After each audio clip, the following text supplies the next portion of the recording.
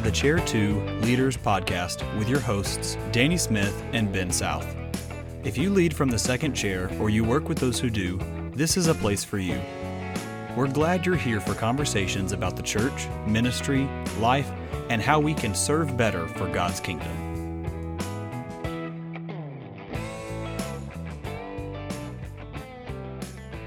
Hey everybody, welcome back to another episode of Chair 2 Leaders. My name is Danny Smith alongside Ben South, and we're so glad to be back with you.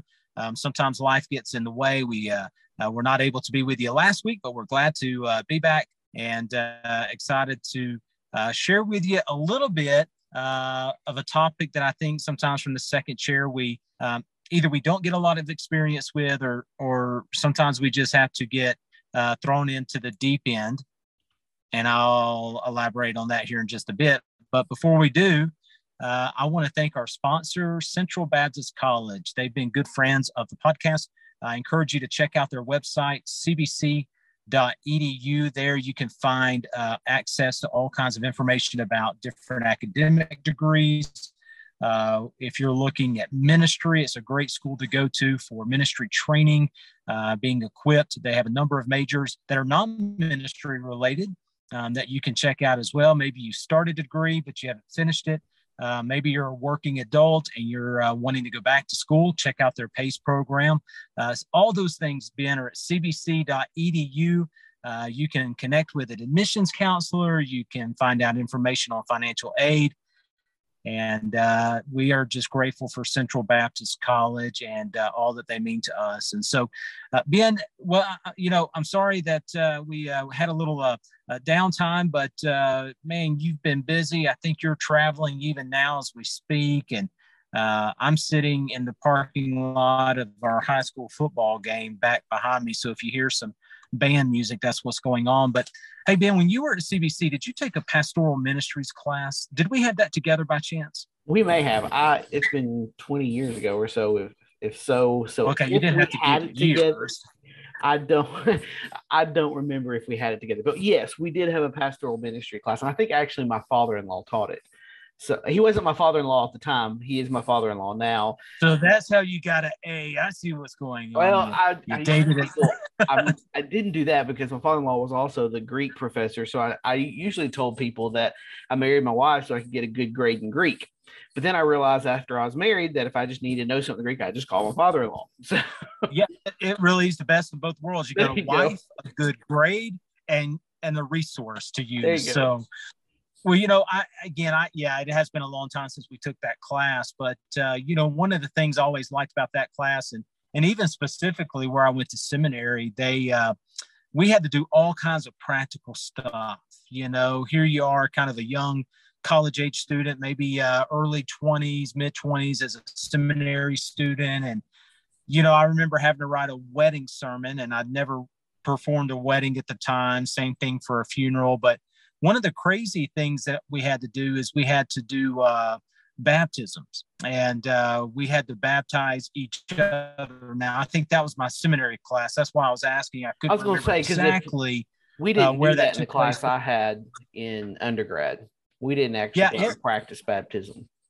It's very awkward, because here you are. It's almost like, all right, you dunk him. Come up now, you dunk him, and that was it. But I grew up in a preacher's family, and in the summer, we practiced that in the swimming pool all the time anyway. So I had already had a little bit of experience once I got to college. Absolutely. And that should be another podcast, like stuff you had to do as a PK. Like, if the baptistry ever got stopped up, you had to, or leaking or what, you had to crawl under it or jump in it and all that stuff. And well, I bring that up because sometimes in the chair too, sometimes we don't think necessarily about our role in baptizing or maybe leading the Lord's Supper, maybe having the back cleanup for the staff if somebody's out of town and it was their responsibility. And so maybe on this podcast, we can just kind of kick that idea around and what does that look like? And really, if it's okay, I'll kind of kick it to you because I know in your experience, last 20 years or so in a chair 2 position, what has baptism looked like for you in that regard? Well, at our church, honestly, the chair 2 leaders do the vast majority of the baptizing. It is a rare time when our lead pastor will baptize somebody. And if he does, it's typically a grandkid or a family member or someone who's just very close to him. So mostly the baptisms at our church happen from people in the chair too. And typically it's the one who has the closest relationship with them. If it's children, usually the children's pastor. If they're youth, a youth pastor, college students, college pastor, adults. There's a couple of us pastors who share that. Just a lot of times it's who they come to when they come and present themselves as a candidate for membership at the church. So we all do that. Now, I'll say our baptistry is a lot different from your typical baptistry. So you might need to actually kind of give some insight here, because our baptistry, the pastors don't get in the water. We stand behind the baptistry and lean over into it. Now, it's not, it's kind of like what you'd see in a lot of church plants with the tanks or those kind of things, except ours is built into the building. So we don't actually get into the water typically for our baptisms. So that's what we deal with, and the kind of baptistry we have. We have to kind of walk people through it because it looks different and we're not right there beside them. So we can't walk down with them. We're not there in the water with them. So we kind of have to do a little bit of training and walking through it. But there's still a lot of overlap that goes with helping people in baptism. And here's kind of what we do for the baptism. At our church, first, a member has to come present themselves as a candidate for membership, make a public profession of faith. After they do that, we as a pastor will usually sit down and talk with them before we schedule their baptism. We'll schedule it usually a week or two out. We kind of let them guide that. Most of the time, we're putting it at the beginning of a service, and we can add it in almost any week. We like to do it every week, honestly. And then we'll just kind of walk through and set that time and ask them, hey, here's where you need to be. Here's who you're going to meet. I'll meet you here. I'll pass you off to the helpers that we have that go to the baptistry area, and then they will help you get ready. We have T-shirts that we give them. Some churches use robes. We've used those in the past, and get them set up for the baptism. Then we'll go back up and meet with them right before the baptism and just talk through last-minute details. And Ben, do you guys tend to communicate? Yeah, I know you mentioned like a young adult, your senior pastor doesn't do a lot of the baptizing. So does the youth minister tend to baptize the youth? Does the children minister tend to baptize? Do y'all kind of keep it in those regards? Where do you as a missions pastor, how do you kind of fit into that? And how do y'all communicate that with each other? Well, typically, like I said, it's who they go to, who's closest with them. And when we do schedule a baptism, the pastor who is going to be performing the baptism is the one who does the communication that week. We have one pastor on staff, one of our other associates, who kind of coordinates overall and just kind of keeps us on the same page, make sure we're all checking up. But the communication with the candidate goes through the pastor who's going to be doing the baptism. That way there's a consistency with the person who's giving them information and the person that's going to be there at the water with them. So that's kind of how we handle it. But then we have one staff member who's the one who's just kind of checking and making sure, who checks with building and grounds to make sure there's water in the tank. And in a lot of churches, the pastor, the associate pastor, or youth pastor is going to be the one who's going to have to go clean out and fill the water in the tank anyway. So you may not have all those steps. We do serve at a larger church, so there's a lot more steps that go into just the fact of getting the baptistry ready for a Sunday baptism or whenever we're doing it. And, not just getting the water in, but making sure it's warm and heated, and all those things even are then the places that problems can arise. We've had issues come up with the heaters. We've had issues come up with the water. We've had issues come up with the candidates. You name it, there's going to be a problem that comes up at some point with baptisms. Yeah, nothing like a nice cold winter day when the heater doesn't work for the water. And in your smaller churches, from my experience, that we typically had deacons that kind of took care of some of the logistical parts of it, who's filling the tank. This is kind of one of the funny things, how resourceful people are. We did have an issue one time with our water heater, and the guy's like, man, I've got a trough heater that I use for my horses. He went home and he got it, and he brought it, and he warmed it up. And problem averted. But thinking about that, so there's that communication part of who's dealing with it. But you do have volunteers a lot of times in churches. I can remember as a kid, we had a couple of families in the church that when somebody was getting ready to be baptized, they always went out with them. They always seemed to have the towels. They always seemed to, kind of point them in the right direction. And again, smaller churches, a lot of times you have those one or two couples that are sort of in charge of that. So how does that work logistically, thinking about, okay, so a pastor's been communicating with them, but where are the dressing rooms? Is it a Sunday school class? Who's kind of helping folks get to where, how do you guys do that there? What does that kind of look like? And as a chair two leader, how can we think about that part of it? Now, for us, we typically will baptize. We typically just tend to do it in age order, youngest first. Sometimes that's not the case. Like this last week, we had an instance with, we had a child and we had two teenagers and we had two young adults who were being baptized. Well, typically we had done the youngest child to the oldest, but the parents of the teenagers were involved in a upcoming part in the service so that they could be there with their kids while they were baptized. We switched the order around, which kind of gave us some issues this week because we had 5 baptisms and we only have 4 changing rooms up near our baptistry. And I know that sounds like a big church problem to some people, but the layout of our building, our changing rooms are a long way from any other rooms that would be accessible for them to change in. And we kind of had to figure out some logistics of how's that going to work, who's going to go when, where can they change, and those type of circumstances up there for us. Just the layout of our building makes it difficult for us to use any other room without having to walk down a main hallway to get to somewhere else they could change. We deal with all those kind of things all the time. Now, here's kind of going back to what your point, having that deacon or someone. If you're in the chair two leader and you don't have that person, that would be the first thing I would do is recruit a man and a woman who will be your baptism coordinators. They'll be your helpers, and you call them when you schedule the baptism as well, and you get them ready. And they're the ones who can go with the candidate to help them get ready. So you're not having to be back there to do that. If it's a early in the service baptism, you can still be out greeting people, welcoming people, doing first of the service things. If it's at the end, they can go and help them while you're wrapping up the service or the service is being concluded. And then also they stay with them and help them get changed. And they help you with towels, and they help dry the floors and clean up after those kind of things. Those will be great helps for you, because I know at our church, we're very blessed. We've got a great team that takes care of baptisms.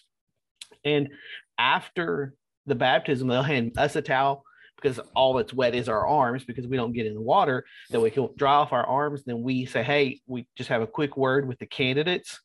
And then we tell them, hey, here's this man, this woman, they're going to be up here to help you with anything. They'll take the towels, the things you need. And typically we go back to the service and we excuse ourselves. And then we've got the deacon families, happen to be deacon families in our church, who are there to help wrap things up, help the candidate get down, get back out, and to take care of that so we can go and tend to the other parts of the service. Yeah, I think that's good. I think as a chair two leader, I think sometimes just the little things of how to put the baptism into the order of the service. Just like you mentioned, Mike, oh, you know what, this time, instead of just going, youngest to oldest, we've got an issue. So I think thinking through that, realizing that you don't want to wait till Sunday morning or Sunday evening, whenever you do your baptisms, to think about that part. And then I think also, because I've served in churches where as a chair two leader, as the senior pastor will be like, hey, you're baptizing this week. And then I've served in churches where, you're off with the youth or whatever, and you never do the baptisms type thing. So whatever kind of church you're in, I think it's understanding, think through what that order is going to look like. Think through how people are involved, how you communicate it. Because whether you're at a large church like Ben's at, or maybe you are the chair one and chair two leader, whatever it may be, just thinking through the logistics of a baptism. Because I think at the end of the day, what we don't want to do, and I think what churches, I feel like from the churches I grew up with, have changed. It is more of a significant part of the service. It really is a worshipful time. It's also a great time when you have lost family that comes to check this out. I'm amazed. There are people that here in my community that are unchurched, don't know the Lord, don't care anything about it, who'll go, oh yeah, I'm going to my nephew's baptism down in Colorado. Or people come to these things. So we want it to be something that really makes sure that it's a worshipful moment, but also a witness to the gospel. And I think as a chair two leader, you could play a really important role. Now, Ben, let's talk about what we say, because we've all had these moments where we're not expecting to have to baptize and we got to get ready to do the baptizing. Do you guys, I mean, your staff is a little bit different because y'all have all been together so long. One of the things I always wanted to know was like, hey, what do you say? Because everybody has kind of a general script that they use. How do y'all handle that? What are some advice when we think about what we say and keeping that consistent? So for me, how I handle that, we do it, all the pastors do it a little bit differently. And I don't think there is a, hey, this is not a scriptural baptism if you don't say these certain words, because it's the testimony and by the authority of the church. So typically we will just give a brief, hey, here's so-and-so, they came to Christ at home with their family, or they realized a month ago that they didn't really have a genuine relationship with Christ and want to profess him today. And then I'll usually ask them a question like, is that your testimony that you're trusting Christ? Get a simple question, yes. And then I will just simply say their name and say, based upon your profession of faith in Christ, by the authority of this New Testament church, I baptize you, my brother or sister, in the name of the Father, Son, and the Holy Spirit. And we're done. That's all. I don't say we're done, but that's simple. So we don't get out. All right, next. That's not really. We don't just belabor the point of the words. I will say though, talking about making an act of worship, I remember one of my childhood pastors, one of my few pastors when I was growing up that wasn't my dad, would always say at the conclusion of baptism, he would stand in the water and he would come to the front of the glass there and he would say, "See, here is water. What doth hinder you from being baptized? If you believe with all your heart, you may."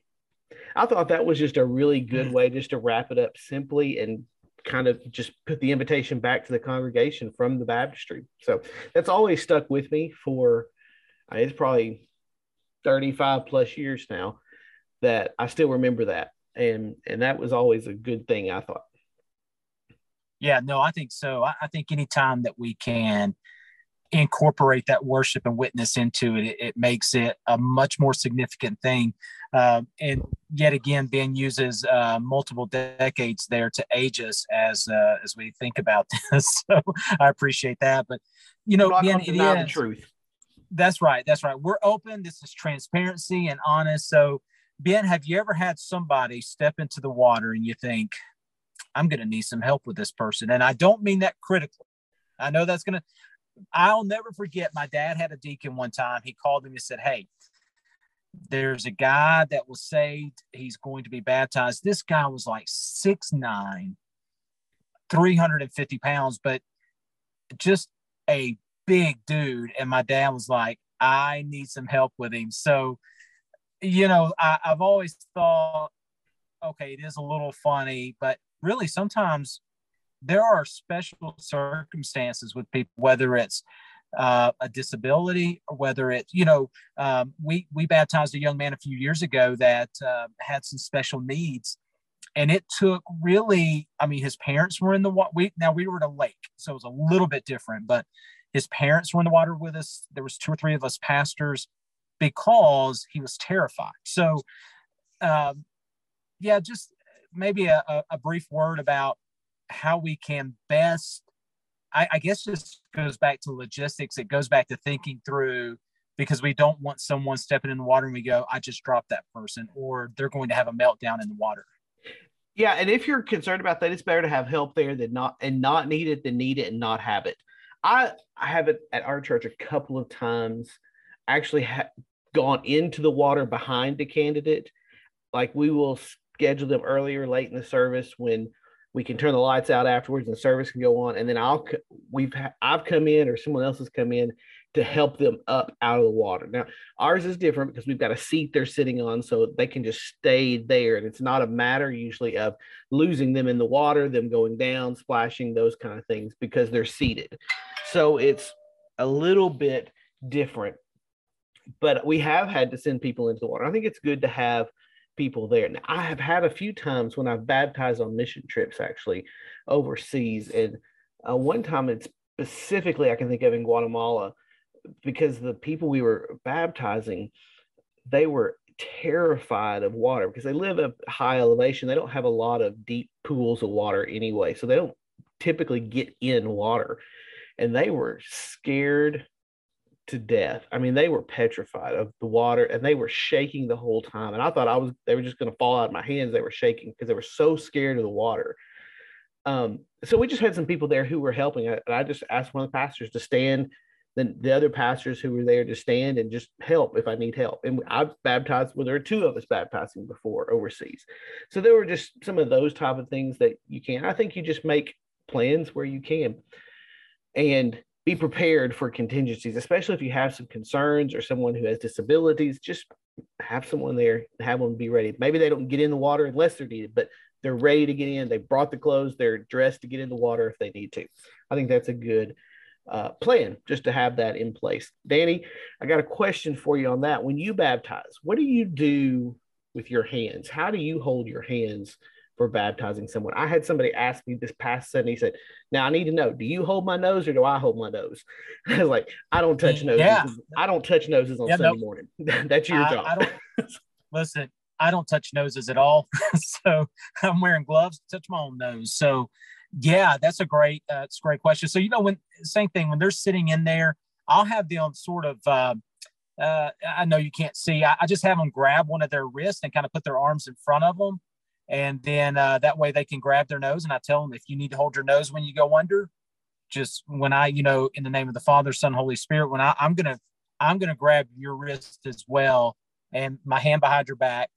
That way I can kind of guide you in the water and out. So I bring the hand that's kind of in the air down behind their back. I have my left hand on their wrist, pushing them under, and then I pull them up that way, or vice versa, depending on how they're sitting in the baptistry there. But yeah, I'm not grab their nose. My dad, you mentioned your dad. My dad used to have a clean handkerchief, and that's key. If you're going to use a handkerchief, use a clean one. And he would let them do that, and he'd kind of hold that over their nose and mouth. And so, yeah, I just like them to kind of hold their arms out, hold that wrist. And that kind of gives me and I tell them, hey, kind of roll with me. I always tell them, make sure you go with me. Don't fight against me. It's not really the time to make jokes. It's not the time to go, all right, I'm going to hold you under and count to 3, 1, 1,000, 2, 1. No time for that. Cause like I said, people are terrified of water, but that's typically what I do with my hands. I see some people with one arm in the air, kind of doing the scripted part. I see some people that don't do that. I don't think there's any one way on that, but I think you definitely want to let them know what to do with their nose, what to do with their hands, because you don't want flailing arms. And, honestly, you just don't want to unintentionally, touch somebody. So, you just got to be careful. That's a good point. Yeah. What I typically do is I tell them, I'm going to put my hand in front of you, my palm in front of you. I want you to put both of your hands in it. And when I get ready to go down to take you under the water, I'm going to lift that to your face and you hold your nose, and I'm going to take you back and then lift you back up. And because ours are seated. So I say, put your feet against the seat and then lean back and then do a sit up. That's what you got to do. But one point of note, and I think this is whether they're seated and you're not in the water, or if you're in the water with them, put your dominant, stronger arm hand on their back. That way you have more strength to help them back up. And so at our church, we baptize a couple of different directions depending on who is baptizing. But use your dominant hand on their back. That'll make it a little bit easier for you. If you're in the water, I would also tell them, no, don't lock your legs, because they're just going to become a plank and go over. They need to kind of not stand side to side knees, but if they'll kind of, put one foot in front of the other and bend their knees a little bit, and kind of that'll give them a little bit of a brace as they go back. That'll help you be able to get them up as well. Yeah, I think that's really good. And, it's little things that you don't think about. And again, as a chair too, because sometimes you're not doing a lot of the baptisms. Maybe you're only doing it every so often. It's kind of like the old preacher sermon in the mirror, or practice, grab your kids and practice in the swimming pool. It's just, it's a special moment. Again, the worship and the witness behind it, we really want to be paramount. And it's not a time to be jovial in the sense of being kind of flippant about it. Yeah, it's celebratory for sure. And, listen, I've had people come up out of the water and hug me. I've had people come out of the water and put their hands in the air. I've had people come out of the water and the church start clapping. So there's a lot there's just a lot of peripheral things happening right there. And I'm thinking, like you said, dominant hand, where are my hands going? And I think that's really important. So yeah, some good thoughts, I think. Yeah, you mentioned hankies a while ago. One of the things that our church does, we have a lady in our church who just uses that as part of her ministry. And for every person who's going to be baptized, she embroiders a hanky with the church name, their name, and the date that they're baptized for them to have as a keepsake. Some of them use them. We don't make them use them, but some of them use it for their baptism. That's just a special touch that someone can do. So, Danny, have you ever had any funny things happen during baptism? Yeah, I've had kids. Kids tend to be the funny ones. I've never had the kid through the cannonball in, like kind of made the rounds on social media a few years ago. But I've had kids just jump in from the first step in. I've had, kids that just start, smiling and laughing and having a good time. But I tell you, so this isn't a funny thing that happened, but something I started doing at, 8 or 10 years ago is, we never had a children's minister at the church that I was a pastor at. But I would let the dads a lot of times, if it was there was obviously some qualifiers for me, but some guys that were faithful believers in our church, faithful to the Lord, faithful to the church. Sometimes I would let them baptize their kids and really use that.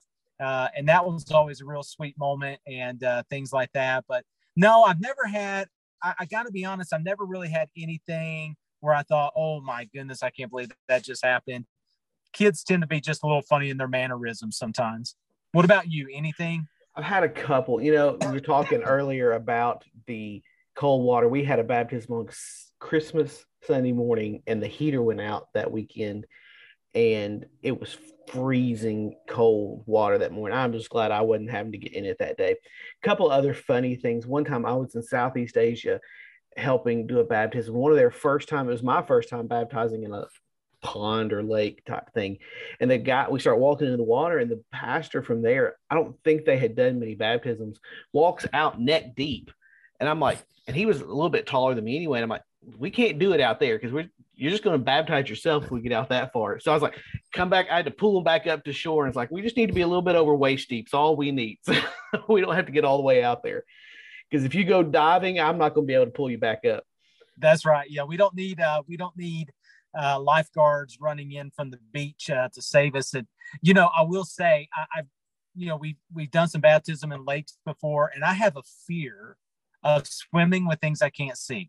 So obviously, that's about every lake and beach you go to. And anytime I start getting out there, I'm like, if something touches my leg or something, I may do a Pentecostal dance. I may speak in tongues. I'm going to be doing walking on the water, getting back to shore. That's exactly right. So I have to give a disclaimer. If something touches my legs, I'm out. So, but I guess I just need to grow up and be an adult. I'm right there with you on that one. I'm always like, it's one of my greatest fears. And so I know there's no piranhas in that water, but there's too many movies about it. And I know there's no mutant alligator, but maybe it could be. And so yeah, baptisms can be very special. And as a chair 2 leader, maybe you don't get to do them often, but you know what, when you do, just be ready, think through the logistics of it, talk to your pastor about it, talk to the families about it, and it can be a great moment for your church. That's right. Well, we thank you for listening this week. I hope you got a few tips on doing the next baptism you get to be a part of. And we hope you will like and listen to our podcast wherever you listen. Helps others find us and helps them know about Chair 2 Leaders. We hope you have a great week, and we'll catch you next time. You've been listening to Chair 2 Leaders. Follow us on Facebook, Instagram, and Twitter for the latest updates, and make sure you rate, review, and subscribe to Chair 2 Leaders wherever you listen to podcasts. Thanks for listening.